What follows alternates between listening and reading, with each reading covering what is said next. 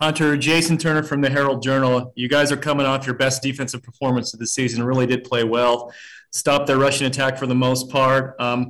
What's it going to take to enjoy a similar level of success against what's a pretty diverse BYU offense?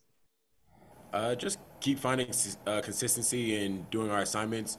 I think in this past game there were a lot of instances where everything on defense clicked. The secondary did their job, the front did their job, and we experienced success. And then at other points, that inconsistency that we've been fighting all season kind of showed, and that led to longer drives, guys being out of position in either the pass or the run game, them being able to convert on third downs, which allowed them to get a couple of long touchdown drives.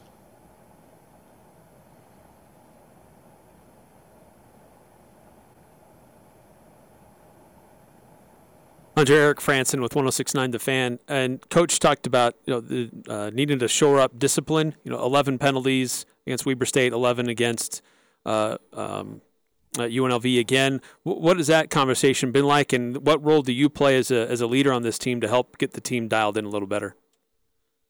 That's something we've talked about the last couple of days, and to all the fans out there, you have a right to be embarrassed with the way we with our composure levels last Saturday, and as a leader on this team, that falls directly on my shoulders. Not, reining that in, not making that a bigger point of emphasis throughout just this entire cycle from winter workouts to spring ball to camp to now. But I promise you that going forward, that will not be an issue. We're handling that, and moving forward, we look to just be a more composed team.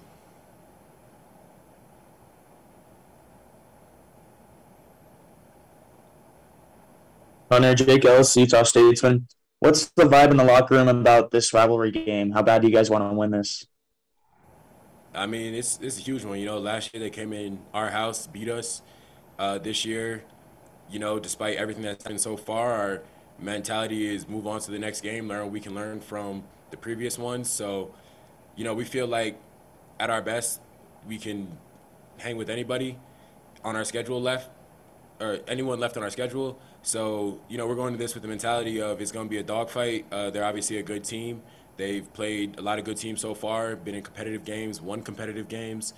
Offense, they have a big offensive line. They're physical. They're going to try and run the ball down our throats. So, we're amped up. We're extremely excited just to go out there and, keep improving from last week. Hunter, Brian Phillips, Big Blue USU Aggie News. You're going against a BYU team that kind of likes to spread the ball around. They've got 5 receivers with double-digit receptions, and they also really like to integrate the tight end. As a member of the secondary, how are you on the back end preparing for a diverse passing attack like that? Just continue to work on our techniques, work on our fundamentals, understand their scheme, understand how it relates to our scheme, and just playing extremely hard when the ball's up in the air, being combative, as Coach Bond always says, fighting for it, not giving up easy completions to them and making them earn everything that they try to do.